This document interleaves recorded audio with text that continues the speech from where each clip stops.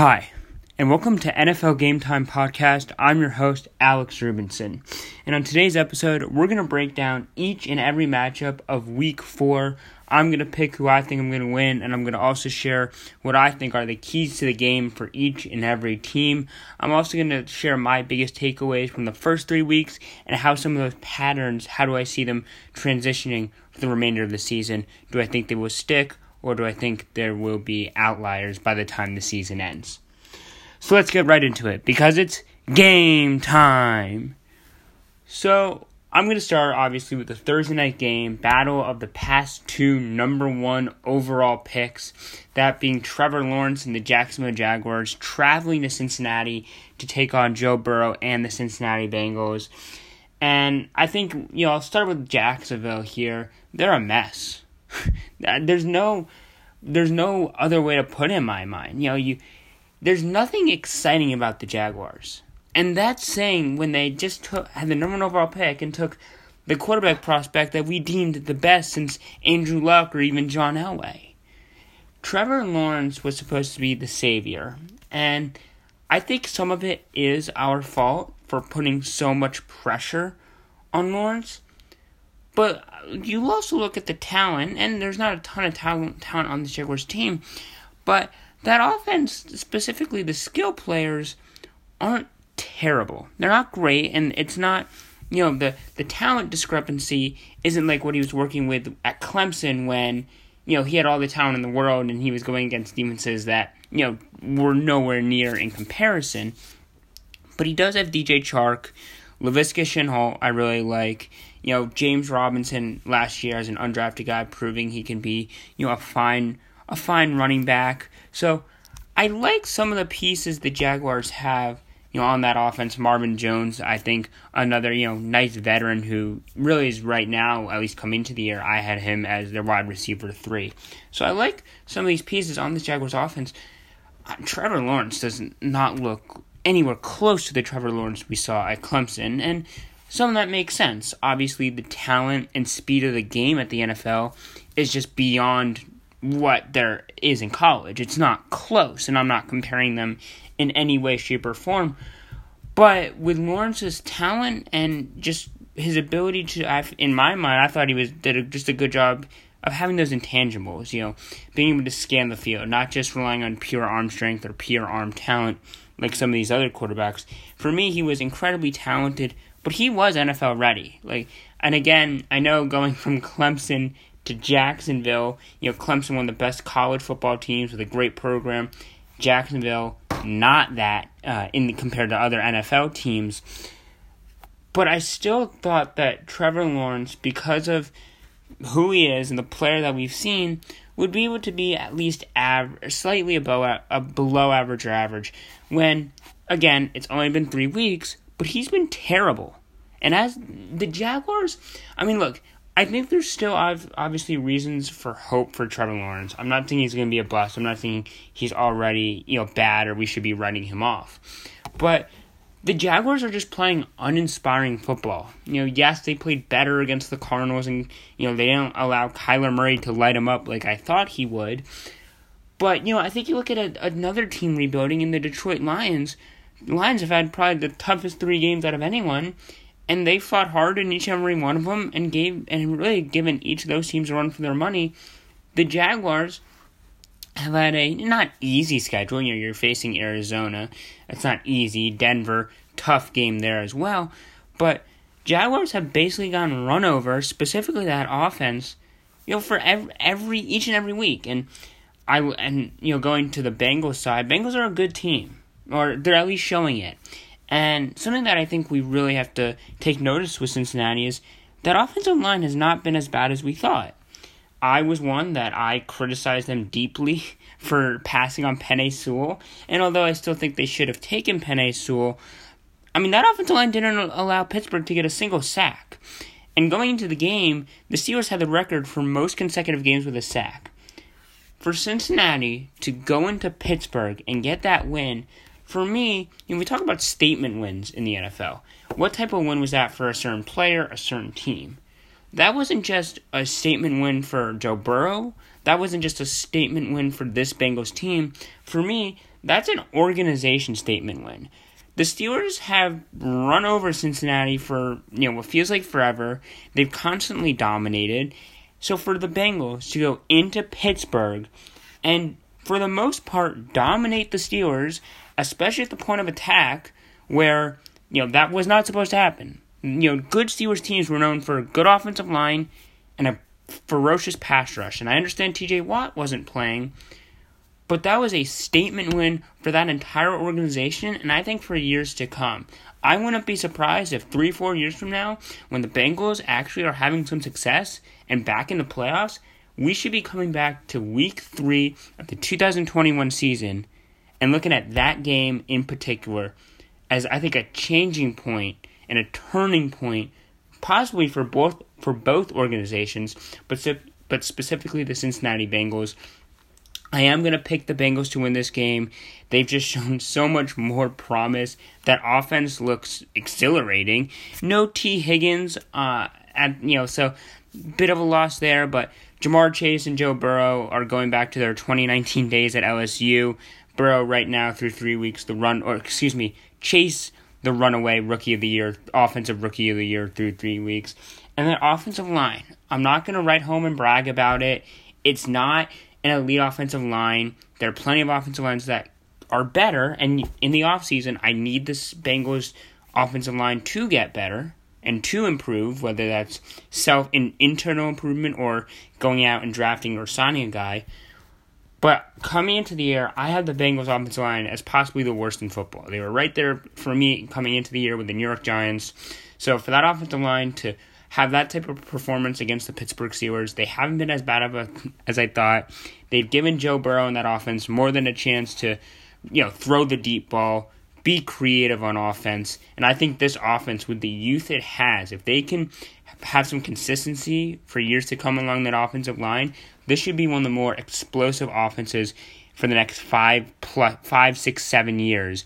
That defense worries me a little for long term, but I think it's fine now for a rebuilding team. So I got the Bengals winning. There's just a lot to be excited about, I think, if you're a Bengals fan with all the young talent. And for the Jaguars and Urban Meyer, they're in the middle of the note. I get it. You do want to be excited about Trevor Lawrence. But outside of Lawrence, who has not played well at all and has been below expectations, there's nothing to be excited about this Jaguars team. And it almost seems like they're in the middle of nowhere, especially after trading C.J. Henderson, who was the 9th overall pick last year. This Jaguars team, it doesn't matter the GM, doesn't matter the head coach. It just seems like they're mismanaged, and that's continuing even after drafting what many thought was the best quarterback prospect in years. So, Bengals, they're going to improve. Jaguars still going to be winless on the year at 0-4. Tough to see where that win might come by for Jacksonville. Maybe Houston for their second matchup, but as we saw, Houston had its way in every way against Jacksonville Week 1. So now let's move to the Sunday games. The Tennessee Titans taking on Zach Wilson, New York Jets, another rookie quarterback, another rookie who's really, really struggled. And coming into the year, I was of the mind I did not want Zach Wilson starting Week 1. I didn't know who should have started for the Jets, but I thought it would have really helped out Wilson a ton to sit behind, not the entire year, but sit behind a veteran for a few games, learn how the veteran conducts his business, kind of goes about the everyday grind of the NFL. How does he deal with a loss? How does he deal with an interception? How does he conduct himself, both on the field, on the sideline, but also in the film room, on a week-to-week basis. So I thought it would have really been smart for Wilson to have sat behind a guy like that for a few weeks, especially when you look at the coaching staff. Mike LaFleur, he was with San Francisco, but he's kind of been the guy now with the Jets on the offensive side, and Robert Saleh is a rookie head coach too. So a lot of youth for the Jets. This is obviously a rebuilding football team as well, like the Jaguars. But again, Jets and Wilson have been really disappointing. Again, I'm not going to write anyone off at this point in their careers through 3 games.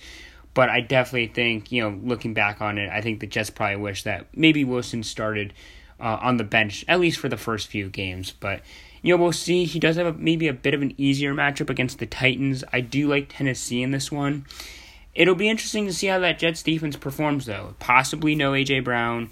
Julio Jones is really banged up, too. He could miss this week's game as well. So, Titans are going to really be missing some of their, big play threats in their top 2 wide receivers. But obviously, they've really, after kind of that first game and a half, starting with that second half against Seattle, they've really gotten the running game going. Derrick Henry has looked like the Derrick Henry we've kind of been accustomed to seeing for the last 2-3 years. Tannehill seems to be getting in a bit of a better rhythm. And, obviously the hamstring, Julio's dealing with, I believe, a hamstring injury. But, if he is healthy, it seems like the chemistry between Tannehill and Julio, although not great, is starting to pick back up. So the Titans, this is a team that I expect to be playing in January. This should be a playoff team. I think anything less is a bit of a disappointment on their end. So, games in MetLife Stadium, but I don't think that matters. The Titans should be able to run all over the Jets and pick up another win. And Titans, couple big wins here. Seattle, a banged-up Colts team, but still a big division win. Titans maybe really trying to take the bull by the horns in a division that might be the worst in the NFL. So now let's go an NFC North battle. The Detroit Lions taking on the Chicago Bears. This is a tough game to pick. It really is. Bears 1-2. Browns have a solid defense, don't get me wrong, but oh my, did Justin Fields look bad.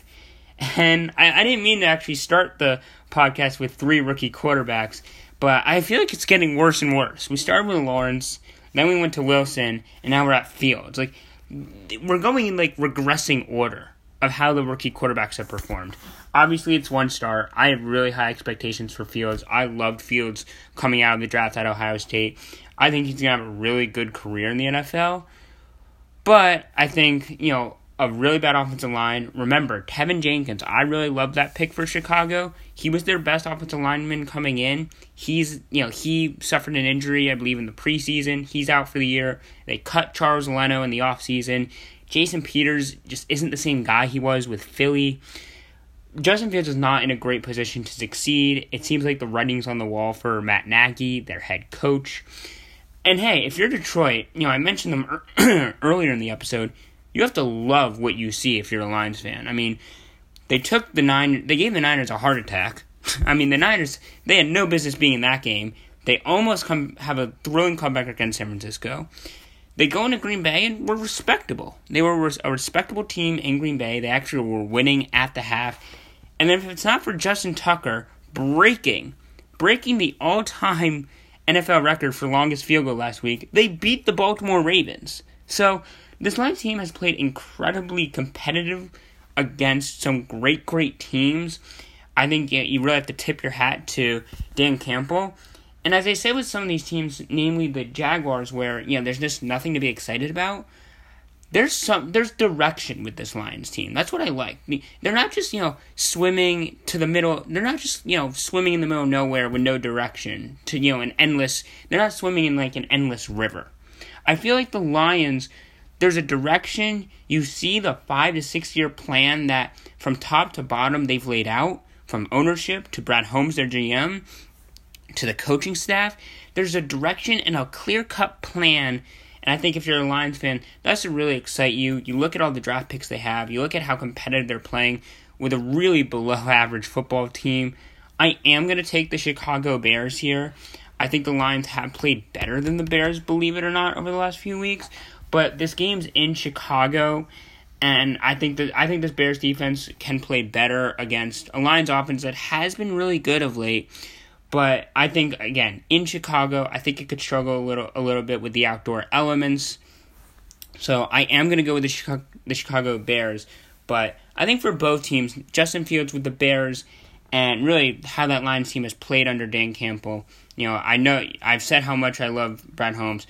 I think there's a lot of reasons to be excited for both teams. But Detroit Lions, despite what their record says, they're really exceeding my expectations. And again, there's that clear-cut plan, which when you're in the Lions stage of a rebuild, that's kind of all you can ask for. So now let's go to the Indianapolis Colts taking on the Miami Dolphins. This is a really tough game for me to pick. Jacoby Brissett, obviously, bit of a revenge game for him. He looked tremendous against the Raiders. I know the Raiders might not be known for their defense, but he looked incredible against the Raiders. This is a really tough game for me to pick. I think it might not be the most exciting game of the Week 4 slate, but this might be one of the toughest games to pick. I'm going to go...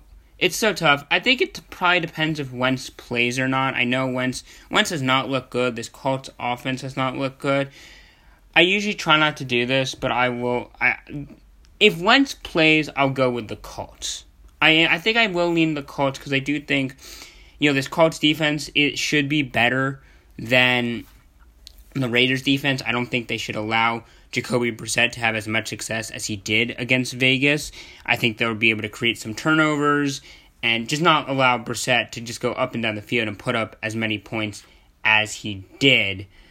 With that being said, though, I think the Dolphins will make this close even with Jacoby Brissett under center. So I will go with the Colts. Again, I think they're they're a more well-rounded team than the Raiders. Raiders offense, though, has just been elite so far.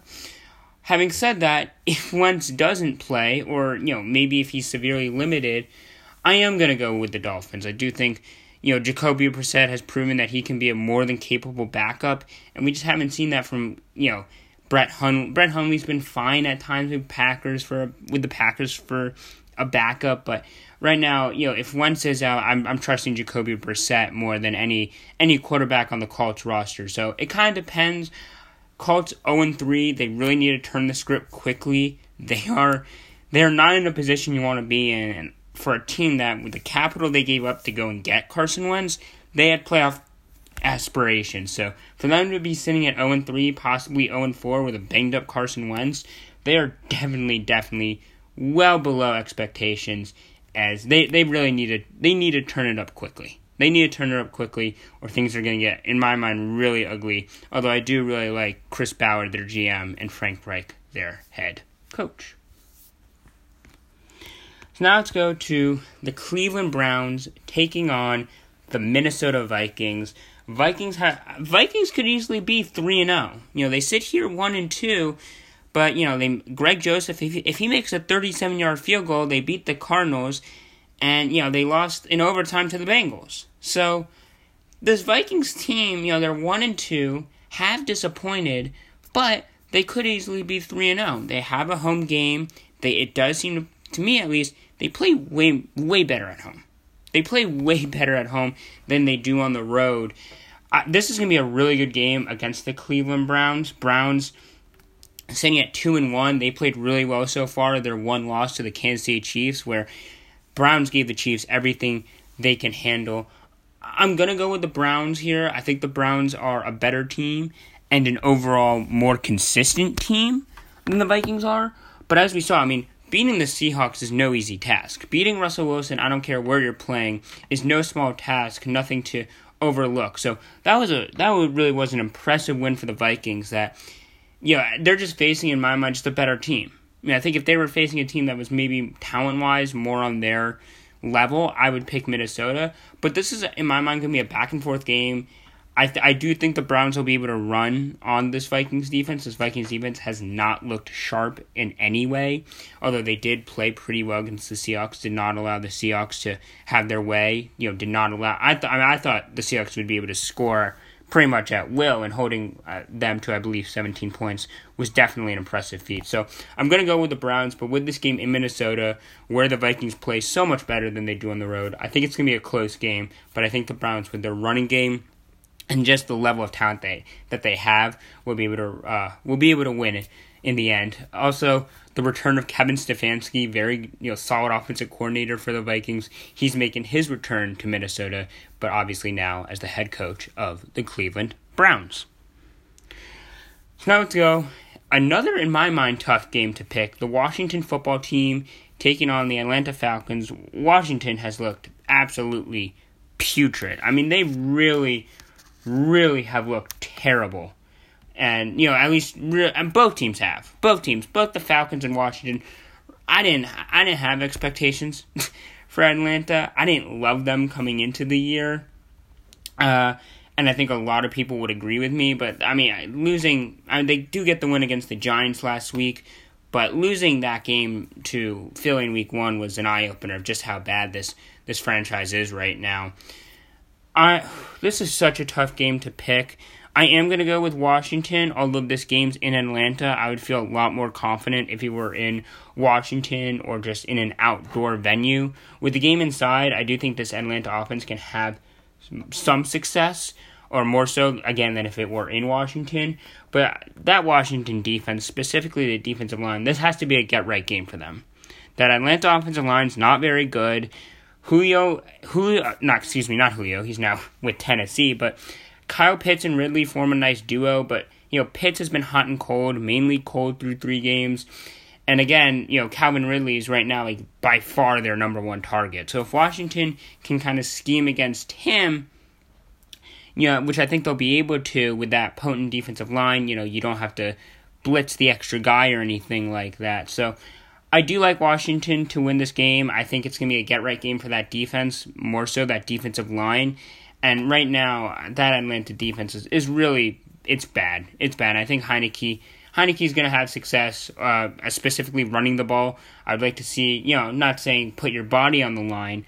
Obviously, I do want Heinicke to be sliding, getting out of bounds when he can. But I would like to see them move Heinicke more behind the line of scrimmage, but also just more design runs. Get him moving more.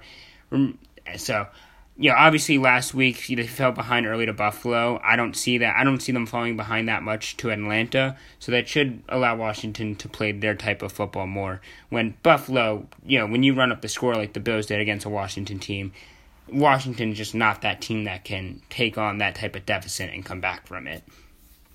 So I'm going with Washington to improve to 2-2 on the year.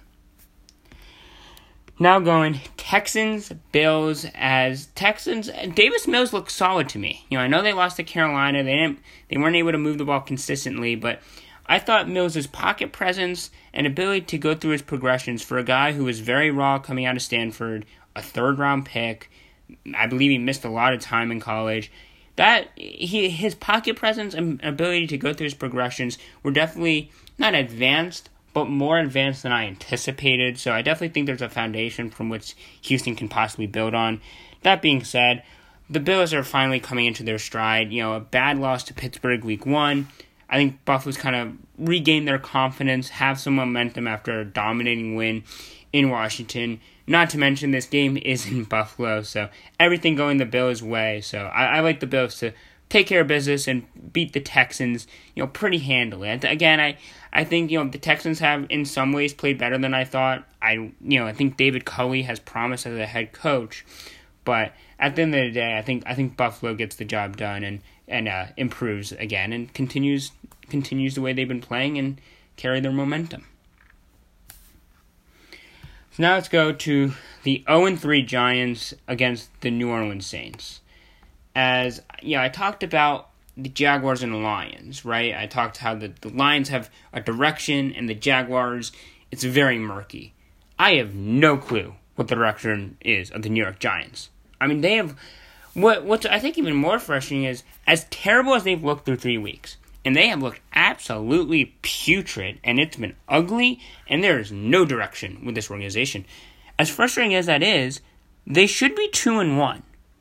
Believe it. Again, they should be 2-1, as they are not going to face the much tougher part of their schedule. But this team should be 2-1. They should have been in Washington, and they should be in Atlanta. They're beating themselves. Too many mental errors, too many self-inflicted mistakes. This is just a bad organization, a bad franchise, and just a poorly fundamental football team. There's no other way to put it. And I liked Joe Judge last year. Last year, the Giants, they were competitive in a rebuild, in a year that everyone knew was a rebuilding year. They were competitive. They were learning how to win games. They didn't always win the games, but they were learning how to win games. And I think that's what you have to do when you're a young team that's rebuilding with a young coaching staff, namely Joe Judge. And I think there was some promise last year with Judge, Patrick Graham, their defensive coordinator, and that the Giants, for the first time in a while, had a sense of direction last year. Well, for every step they went forward in 2020, they've, in my mind, taken 2 steps back. They don't have direction. They're not only trying to find how to win games, they're almost actively seeking how to lose games. There's been a negative. I guess it's, a double, it's been, I usually would say, well, there's been improvement year to year. There hasn't. In fact, there's been regression from this Giants team. They went 0-3 against the Broncos, Washington, and Atlanta. Now they have teams like the Saints, Cowboys, Rams. They have both the Chiefs and Buccaneers on their upcoming schedule. Things are going to get really ugly real quick. It's only a matter of time before Dave Gettleman's gone as the Giants general manager. And I think I did not have the Giants as a playoff team coming into the year. I thought my expectations, I didn't think they'd be this bad, but my expectations weren't very high. And I think a lot of people would probably agree, and the 2 biggest reasons they would have said was the offensive line and Daniel Jones. And that is totally fair, and I probably would have said, yeah, you're probably right. There's no one stat that really is a be-all, end-all. So when I say this, I'm not saying this is exactly what Daniel Jones is and isn't. Derek Carr is, in my mind, it's him, Stafford, and Murray for the MVP. If we were doing MVP by conference, he's the AFC MVP, Derek Carr. He's a huge reason why the Raiders are where they are. Raiders defense has not played well, in 2 of the 3 games at least. But Derek Carr is an MVP candidate, firmly in the conversation right now. His QBR is 60.3. Solid, not like fantastic, but very solid, very solid. Daniel Jones' QBR is 60.3. And that would be tied for, I believe, 10th in the NFL. Now again, I'm not saying Daniel Jones has had as good of a year as Derek Carr, and that Jones is being that, talented and should be in the MVP conversation. Absolutely not. But Derek Carr and Daniel Jones, QBR-wise, same QBR, which is pretty impressive given how great Derek Carr has looked so far. If you care about analytics, and I know I'm iffy on that, but going to Pro Football Focus, PFF, big analytics site, they hand out, grades.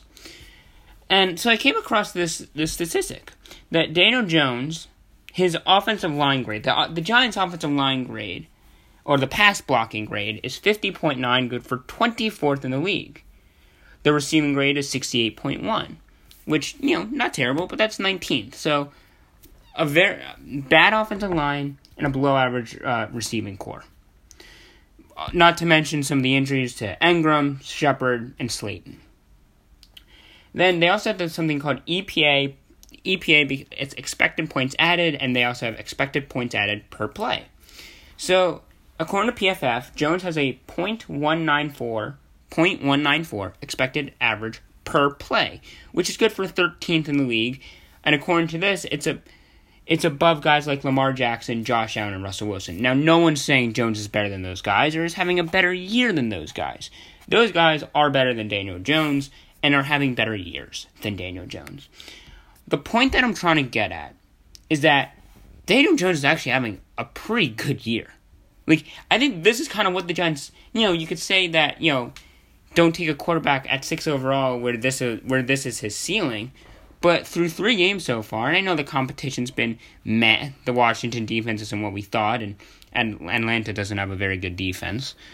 But Daniel Jones, in my mind, through 3 weeks, is playing like an average to even above average quarterback. I think you even go to Andrew Thomas then. Remember we were saying how much of a bust he was, how he's the worst of the 4 tackles. I believe he's allowed 5 pressures through 3 games, and I don't think he's allowed a sack yet this year. I don't think he's been credited with a sack given up. So, 2 of the players that we were, saying, these guys are going to hold the Giants back, they're playing actually very well, and they're playing what, to, in my mind, their potential and what the Giants were hoping for. And they're still 0-3. that just shows the dysfunction that this Giants organization has really brought upon themselves. And now you expect them to go, they're going into New Orleans. Remember, the Saints haven't really had a crowd, like a full crowd, since 2019. With the pandemic and then the hurricane, you don't think Saints fans are going to make their voices heard this Sunday?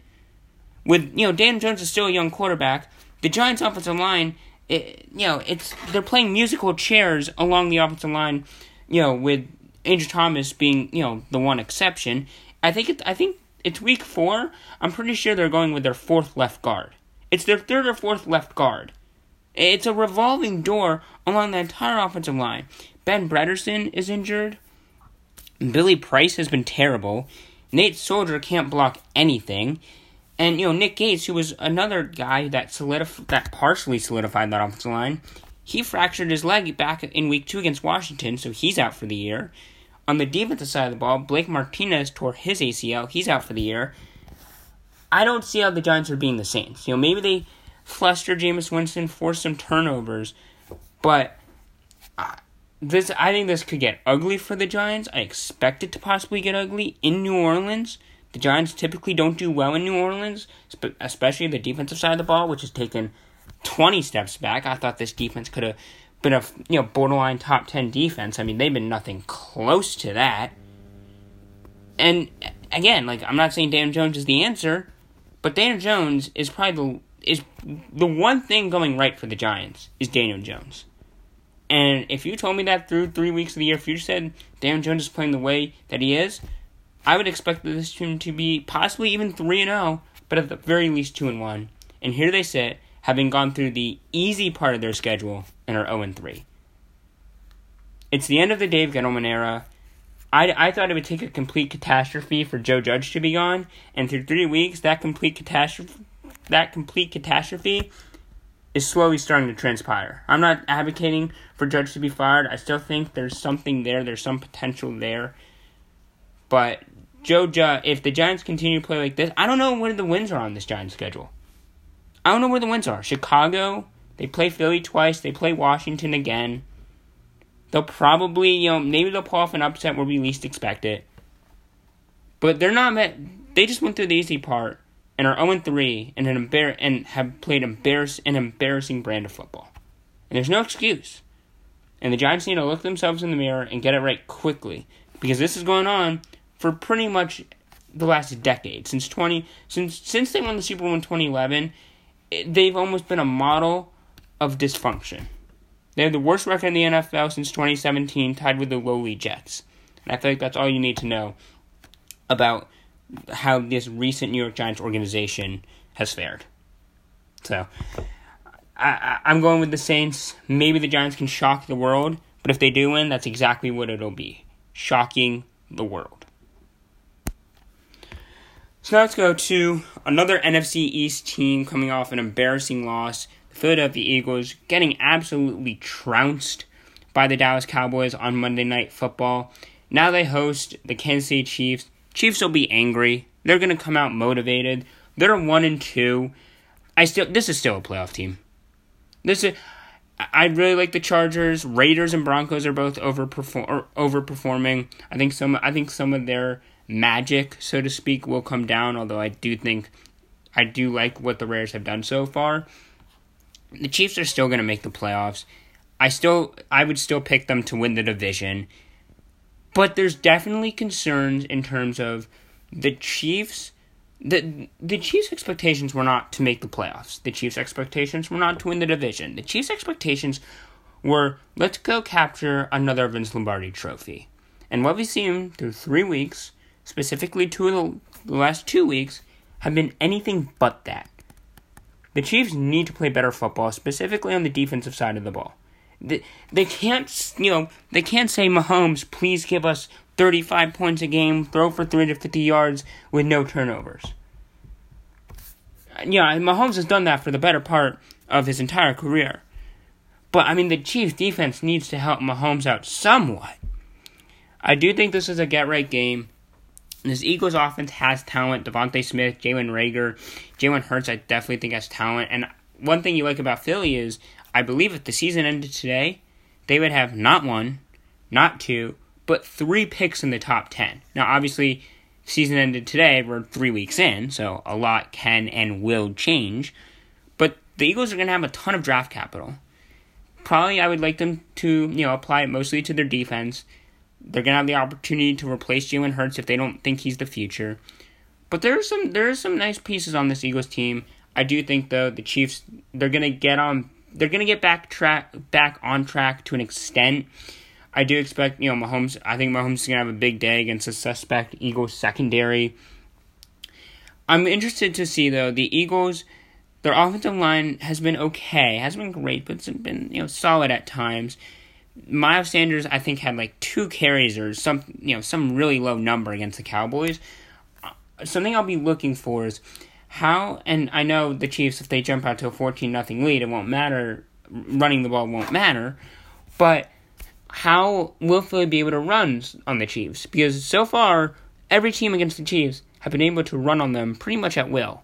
And again, even a pass-happy league like we live in today, in today's game of football, you can't be this bad against the run like the Chiefs have.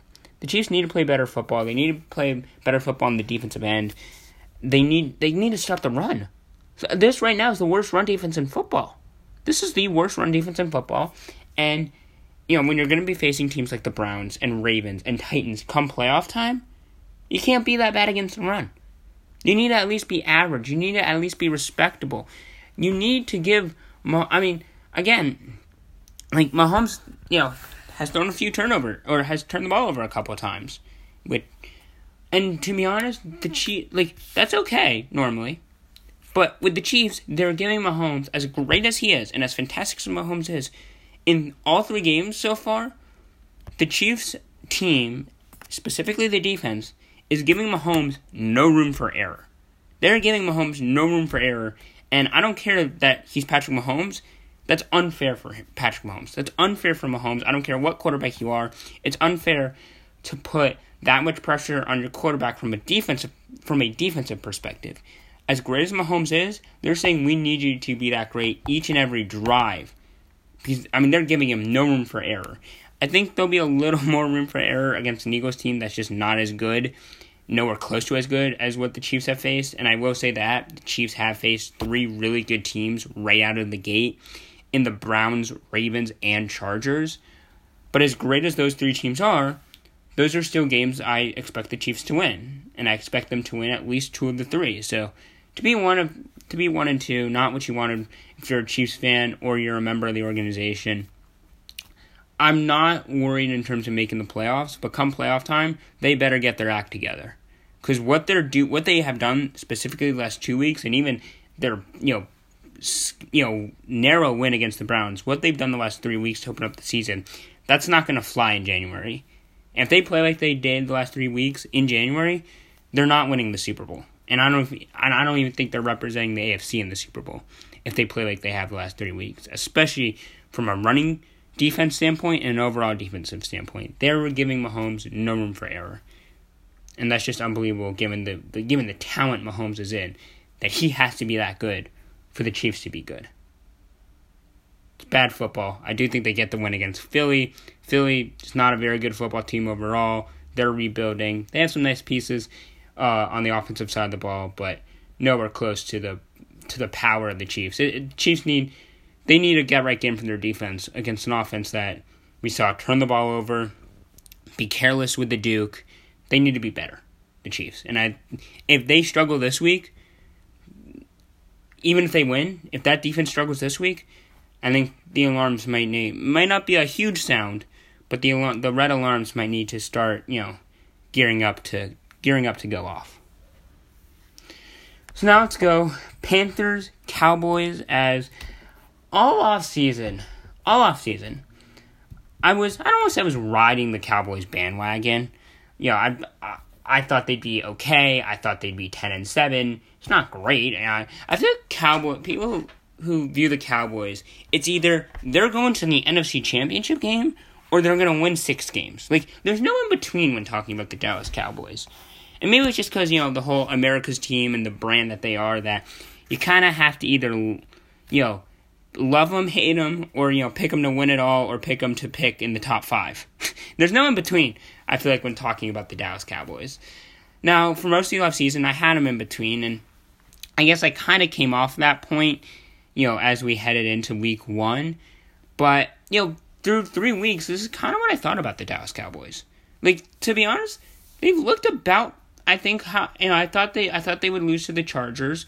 But other than that, this is about what I thought the Cowboys would be. I thought that defense, I didn't love that defense like everyone else, but I thought they were going to be improved. We think of Dan Quinn as the head coach that, obviously blew the game against, in Atlanta, blew the Super Bowl, and they never recovered. But Dan Quinn, there's a reason why he got that job in the first place. So with that, the addition of Micah Parsons, I know he missed last week, but the addition of a guy like Keanu Neal, I thought this Dallas defense definitely wouldn't be great, and I don't even know if they'd be average.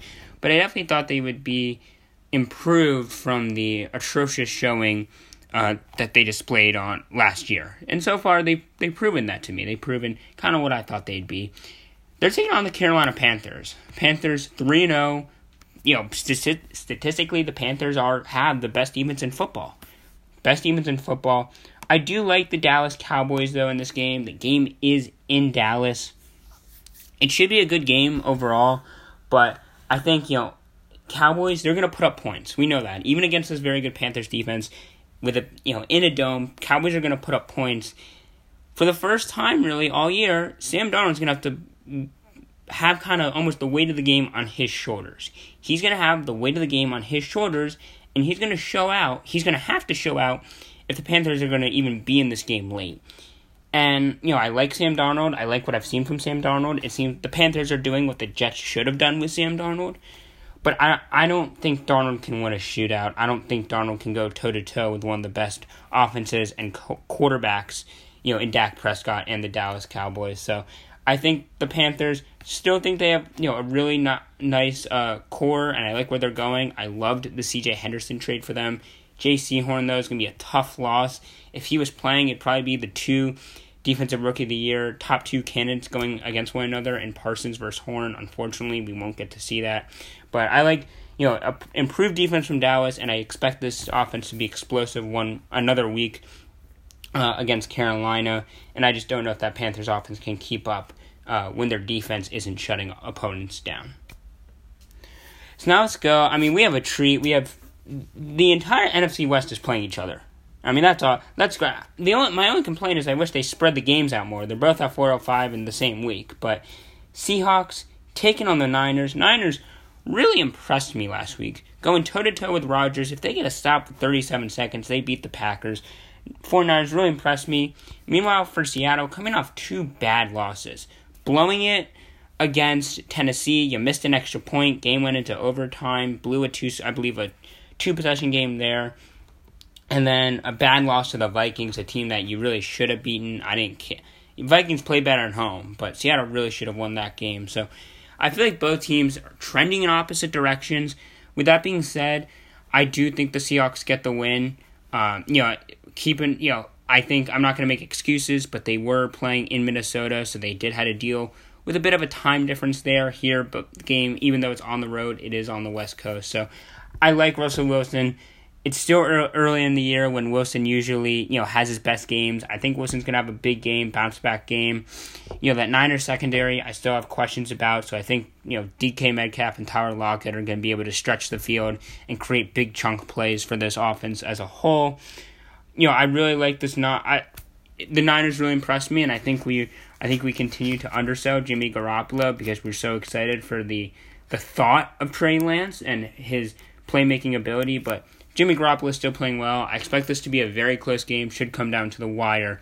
But I do think the Seahawks get a huge, huge road win in the division against the Niners team that, is really, really fundamentally sound, tough. And this division is going to be great to watch all year long. So now, speaking of the West, let's now go Cardinals, Rams. Cardinals going to the Rams. Cardinals getting a nice win against the Jags. But Kyler, I don't want to say he disappointed because he played well, but it did seem like he wasn't the dominant force that we saw the last 2 weeks. Cardinals, they're 3-0. Rams are 3-0. Battle of 3-0 teams. I thought last week with his performance against the Buccaneers, though, Matthew Stafford catapulted himself into the early MVP rankings. Right now, if I were voting today, the MVP would probably come down to Derek Carr and Matthew Stafford. I love what Kyler Murray has done. I think even against a tough defense, I think Kyler Murray will have some success, and I think this is going to be a high-scoring game. But, we saw, that Bucs offense hadn't scored under 30 in forever, and they held them to, 24 points. So, Antonio Brown wasn't playing for Tampa, but, I do think that, Jalen Ramsey against DeAndre Hopkins is going to be a tremendous matchup. It's going to be maybe one of the best cornerback wide receiver matchups all year, and again, we get to see it twice. How lucky are we just for that alone? Great game. Games in LA. I'm going to go with the Rams right now. I trust Matthew Stafford more than I do Kyler Murray in terms of, I think they both are going to put up a lot of yards, a lot of points, but, Murray has made some questionable plays, questionable throws, when I just think I'm less likely to see that from Matthew Stafford. So I'm going with the Rams, plus that Rams defense has played much, much better than the Cardinals. Again, if we're saying, which defense gets a stop, I don't think it's a question you're taking the Rams defense over the Cardinals defense. So now the Pittsburgh Steelers, as we're talking about how much of a statement win it was for the Bengals. Can you have a statement loss? That's my question. Can you have a statement loss? Because if you can, I think we saw it. I think we saw it from the Pittsburgh Steelers having a statement loss. As I was saying, that's a win we can look back on for the Bengals maybe for years to come. And it could be the opposite for the Steelers. This organization, I think they're entering a rebuild. That offensive line, which has been a staple for that organization for the last decade, has really been completely turned over. Not the same, not anywhere close to the same in terms of the names you see on the back of the jerseys and the level of production. We saw, we know how great TJ Watt was and is for them, but to not be able to generate any pass rush, any pressure without him just shows that there's not that same level of depth that we're accustomed to seeing. Now you have, you lost a tough game. You lost a couple tough games in Pittsburgh to both the Raiders and Bengals, and now you have to go into Lambeau Field on the road against a Packers team that, they barely got out of San Francisco with the win, but they did get a big win against a good team. I like the Packers. Seems like Rodgers to Davante Adams, that combination really starting to find its stride. Adams playing much, much better the last couple games, as is Aaron Rodgers. I think that 38-3 loss to the Saints was a bit of a mirage type of game. Again, the Steelers, they have no direction right now. This is it for Big Ben. This is Roethlisberger's last year in the NFL, I would imagine. Who's going to succeed him? I think they'll give Haskins a shot, maybe Rudolph another shot. But if I were to guess, the next franchise quarterback for the Pittsburgh Steelers isn't on that roster. They're still well coached. They're still overall, I'd say, a pretty fundamentally sound team. But right now they're old. That's an old team that's not explosive in the least bit. We saw how top heavy they were defensively. They don't have that great offensive line anymore. This is it might not be a 5 to 6 year rebuild like we've seen with some other teams, but I think the Steelers after this year are entering a bit of a rebuild at least, which we're not really accustomed to seeing the Steelers lose. They haven't had a losing season in forever, so maybe this will be the year. But in Green Bay, that's a really, really tough game, and maybe they can keep it close, but checking it down to Najee Harris 20-25 times a game that's not going to be enough, and we saw they can't run it with Harris. The Bengals, Bengals have a fine defensive line, but it's nothing anything to write home about, and they shut down the Steelers' running game, which is with the lack of explosive playmaking and not being able to run the ball. There's no identity. There's no identity to the Steelers' offense. So now let's go. Baltimore Ravens taking on 3-0 Denver Broncos. Broncos, I like the team. I like the way this team is trending. They do. I really like what they've done in the draft the last couple of years. I don't think Bridgewater is the long-term guy, but I think they have pieces around him that you can kind of drop in a quarterback of Bridgewater's caliber, and he will and can have success. But I think you look at the teams the Broncos have played. Week 1, they faced the Giants. Week 2, they faced the Jaguars. And Week 3, they faced the Jets. They arguably have played the 3 worst teams in football. And now the schedule gets a lot tougher with the Ravens. I know the Ravens narrowly beat the Detroit Lions, but they also beat the Chiefs. The Ravens did. So, Ravens have been inconsistent this year, losing to the Raiders, beating the Chiefs, and then barely beating the Lions. But, I think that no Jerry Jeudy, no KJ Hamler. I think for the most part that defense is really going to swallow up the Broncos offense. Again, you look at the Giants, Jets, and Jaguars, all defenses that have had really poor years. Jets and Jags you kind of expected. Giants just overall really underperforming. I just expect, I know the game's in Denver. I know there is a bit of that time difference. East Coast team has to travel to the West Coast. But I expect the Ravens to be able to handle the Broncos fairly easily, although I thought that with Detroit. And the Lions gave them probably more than just a run for their money. But I think the Ravens, they should get the win. I am picking the Ravens. I like Denver, as a possible team to keep an eye on in the future. I think they have a good foundation. But when you look at why they're 3-0 and the teams they played, that's just not going to continue. They don't play, it's not even teams they play twice. And you look at that division, they're in one of the better divisions in the NFL, and they haven't played any of those teams yet. So I expect the Broncos to kind of regress to the average and regress to maybe what we thought they were. I don't want to say, they're fake, but they're certainly not as good as the other 3-0 teams, especially when you look at, their strength of schedule so far and just the teams they played compared to other 3-0 teams or even 2-1 teams.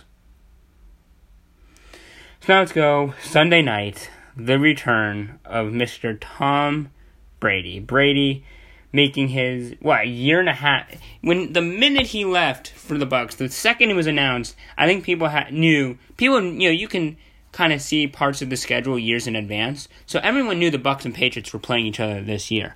The second Brady signed on the dotted line and it was announced with the Buccaneers, I think this game, not knowing when it was, but knowing this game would happen this year, was circled. People knew it was happening. People have been gearing up for it. And especially now with the Bucs winning the Super Bowl last year, I feel like it even adds more to the hype. Patriots, I know, they beat the Jets. Good for them, I guess, right? Yay, you beat the Jets. But the Patriots have not looked good. They got beat. I know, they ended up making it fairly close against the Saints, but overall they got beat up against the Saints. They just haven't looked good. The Patriots have not looked good. I know it's, we're not used to saying that from the Patriots teams, and I think that's okay because you're all about developing Mac Jones and developing a young quarterback, and you're in a mini rebuild. We're not used to saying that with the Patriots, but I think they are in a mini rebuild, not in a great division, but obviously when you're in a division with the Bills, it's going to be tough to win it.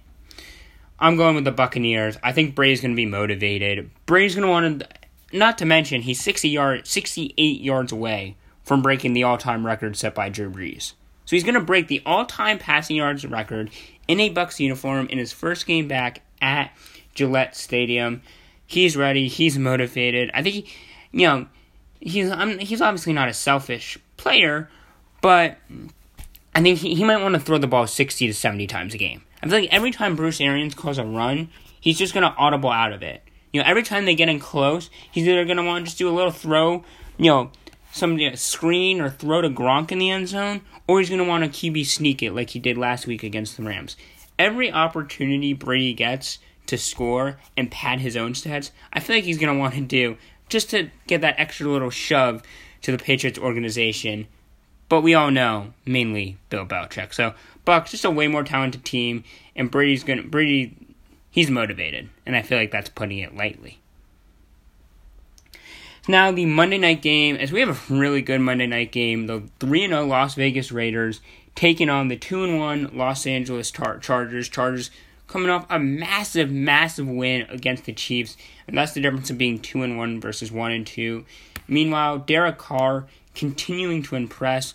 People forget, before Carr had that broken ankle a few years ago, he was playing at an MVP caliber level. He was playing at that high of a level, and people were thinking, wow, he's going to be really good for years to come, and the Raiders have their guy of the future. And he never fully recovered from that, or it almost seemed like he never fully got back to that level that he was playing at, pre-injury. I feel like we're finally starting to see it. We're finally seeing Derek Carr, the Carr that we thought we possibly could get before that injury, as that Raiders offense rolling on all cylinders. And they're not cheap wins either. Week 1, beating the Ravens. Week 2, beating the Steelers. Week 3, they beat Jacoby Brissett in overtime. It did take more than I thought it would. But hats off to Derek Carr. They needed every bit of him. That defense has not looked great, but Derek Carr is doing everything in his power to make sure the Raiders are winning games and having success in the NFL. And so far, he's just done an incredible job of that. I am going to pick the Los Angeles Chargers. The game is in LA.